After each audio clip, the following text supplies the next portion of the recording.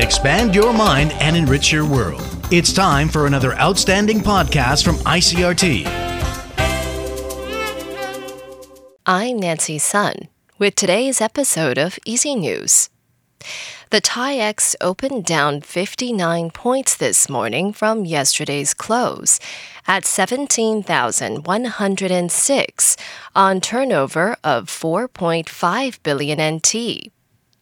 The TAIEX closed slightly higher on Thursday, despite investor sentiment remaining cautious during the current earnings season, pushing turnover down. Analysts say the market moved in a narrow range for much of the trading day, as buying in old economy and financial sectors helped offset losses suffered by large-cap tech stocks in the semiconductor industry. The Ministry of Foreign Affairs says the government has pledged a donation of $2.5 million towards the reconstruction of a bridge in the Ukrainian capital of Kyiv. The Ministry of Foreign Affairs says the government has pledged a donation of $2.5 million toward the construction of a bridge in the Ukrainian capital of Kyiv. According to the ministry, the bridge will connect Obolonsky Island with the city. The pledged donation will be given to the charitable fund Future Kyiv. That organization has been designated by the Kyiv government based on a memorandum of understanding signed between Taiwan's representative to Poland and the head of the fund earlier this week.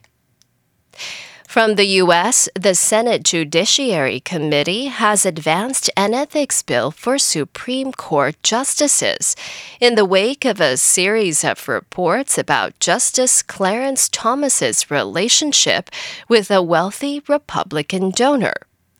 However, the legislation has little chance of being approved in the House or the Senate.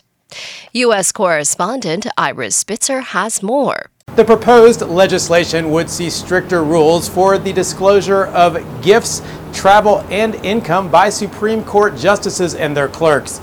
Democrats, who control the committee by a one-vote margin, had pledged a legislative response following revelations that Justice Clarence Thomas had received luxury vacations and financial support for family members from billionaire Republican real estate mogul Harlan Crow. However, all the Republican committee members voted against the bill, which Senator Lindsey Graham called an attempt to destroy the conservative court. And GOP lawmakers indicated it stood little chance in either the Republican-controlled House or the Senate, where most legislation requires 60 out of 100 votes to pass. Researchers say the number of homicides in Brazil last year reached the lowest level in more than a decade. The Brazilian Forum on Public Safety is an independent group that tracks national crime statistics. It says in a report Thursday that about 47,500 people were killed in 2022, which was down 2.4% from the previous year.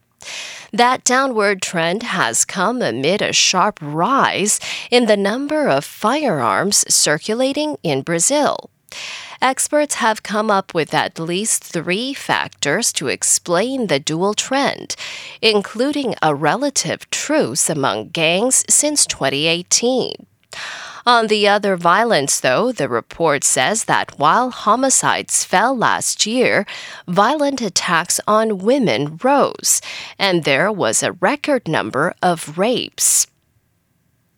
And Bolivia's president says the Andean country's total lithium resources has increased 2 million tons to a total of 23 million tons. The new estimate released Thursday further cements Bolivia's position as the country with the most lithium resources in the world. Bolivia is stepping up its search for international partners to help develop its lithium reserves amid soaring global demand for the metal used in batteries for electric vehicles.